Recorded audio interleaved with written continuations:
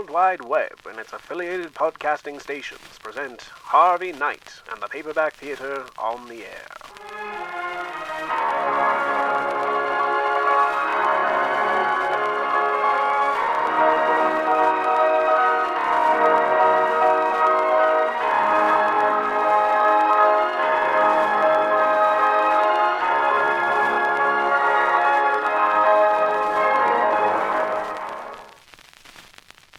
Ladies and Gentlemen, The Bells by Harvey Knight.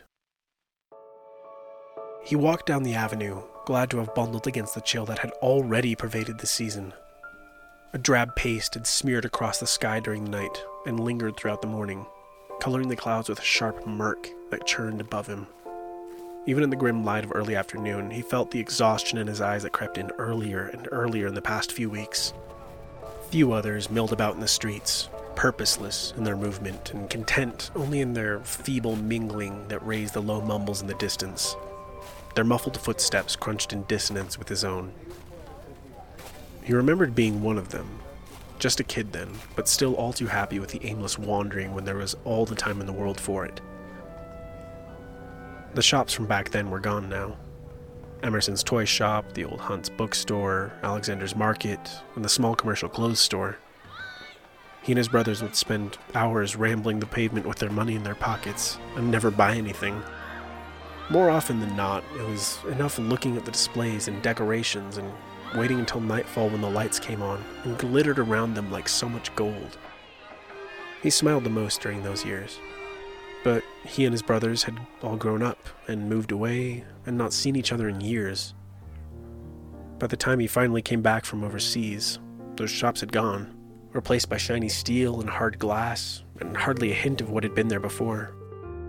Now, the only lights were the street lamps.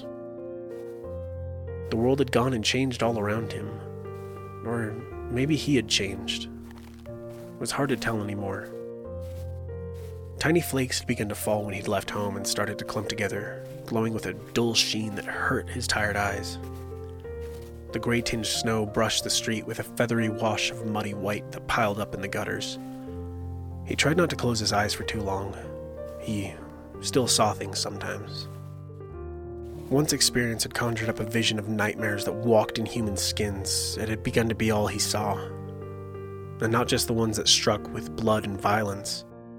He'd started to see the dark shadows of the more insidious sort, the ones that slept under the faces of useful members of society, in and out of spotlights.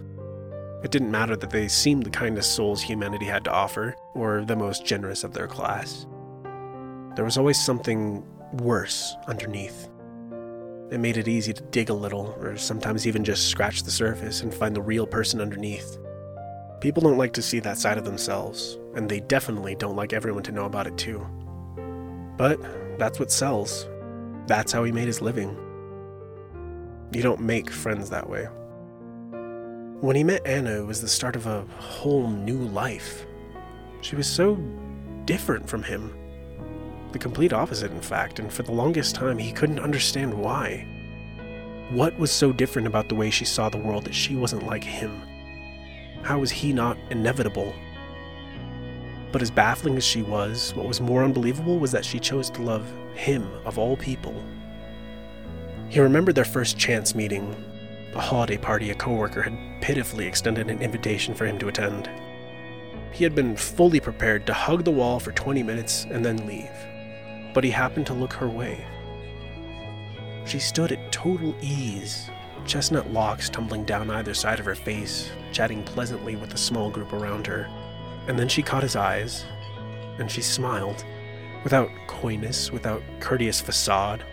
Just genuine joy at connecting with another human being, one-on-one, even if just for a moment across a distance.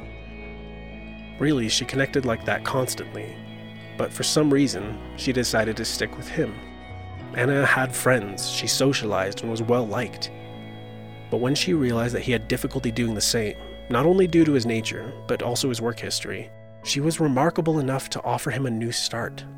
Or rather, an old one. They moved back to his hometown, a place familiar enough to him to stop seeing the dark shadows lurking behind every single person, a place for him to be comfortable living a better life. and it started to work. A strong wind blew powdery snow from atop the wall beside him, so it puffed out and sprinkled over his head, dusting him in a lighter gray than his coat. He shook it away, watching the flakes tumble to the earth below, before trudging on toward the gate that revealed the hill beyond. It was quite sudden when it finally happened. Anna felt some pains one day, grew sicker as they spent days with doctors, and then just slipped away. No time for treatments or long months in the hospital. No time to see if she would lose her kindness and optimism as her body was stripped to nothing by the parts that had betrayed her. He was sure that she would still have stayed infuriatingly cheerful through it all. He was sure that even in the pain she did suffer, Anna shared only enough for him to be just aware and call for a doctor. He was sure that Anna had held on just long enough for him to be holding her hand as it happened.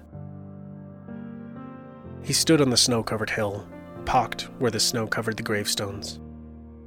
He knelt and brushed away the white, taking care to clear the letters of Anna's name. His frozen fingers lingered on the stone, before dipping into his coat pocket to draw out the small silver bell she had given him one Christmas. A small reminder. Anna loved bells. Said the ringing was a song from her childhood Christmases that hummed the unspoken words. People deserve goodness. Each one of us is precious. Be kind. But more than the ringing, Anna's favorite part was the space between the rings, and the silence that followed after. She told him it was the part of the song that asked her to think on the words. It drew her back to that moment that she was in, and let her see the people around her as they really were. And she really did see something good in every single one of them. He held the bell in his hand, closing his fingers around it, and shut his eyes. He wanted to hear that song so badly, but he'd never been able to understand how Anna felt the way she did, how she saw what she saw. He had never known anyone brave enough to be like her, to give so much trust and so much friendship without ever asking him to earn it. She loved freely, but not because she believed that he could be a better person than he was. Anna believed he already was that better person. He gently placed the small silver bell on the stone. A small flurry of flakes swirled around his feet as he stood, his eyes holding on the bell and the stone for a moment before he turned. It seemed school had let out, packs of children chasing each other about the avenue and their parents corralling them out of the street. As he approached the gates of the cemetery, his eye caught a glimpse of a small girl pointing his direction as her mother bent low to hear her soft words. His habit churned inside of him, ready to lash out, and he felt the rancor building up in his chest, about to burst with a bark. But he stopped. In the distance, he heard the church bells marking the hour, and for a moment, only a moment, he thought he heard the song. He broke from his uncertainty to see the girl bouncing toward him, clutching something between gloved hands that she extended out as she approached. The girl handed him the something with a soft, "Merry Christmas, Mr. Beckett," and he mumbled a heartfelt thanks in reply, watching her skip away. He gripped the green paper in his hand and unfolded it with trembling fingers to reveal the "Merry Christmas" scrawled in red marker across the simple Christmas card, shaped like a green bell. The chatter of the people around him faded slowly into the background, and the church had gone silent. But as he pressed the paper to his chest, he could close his eyes and hear Anna's song.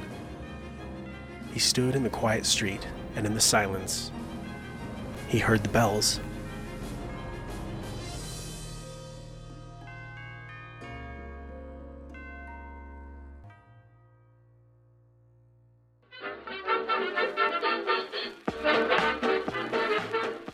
Remember, 5:30 p.m. Central Standard Time next Wednesday for the next episode.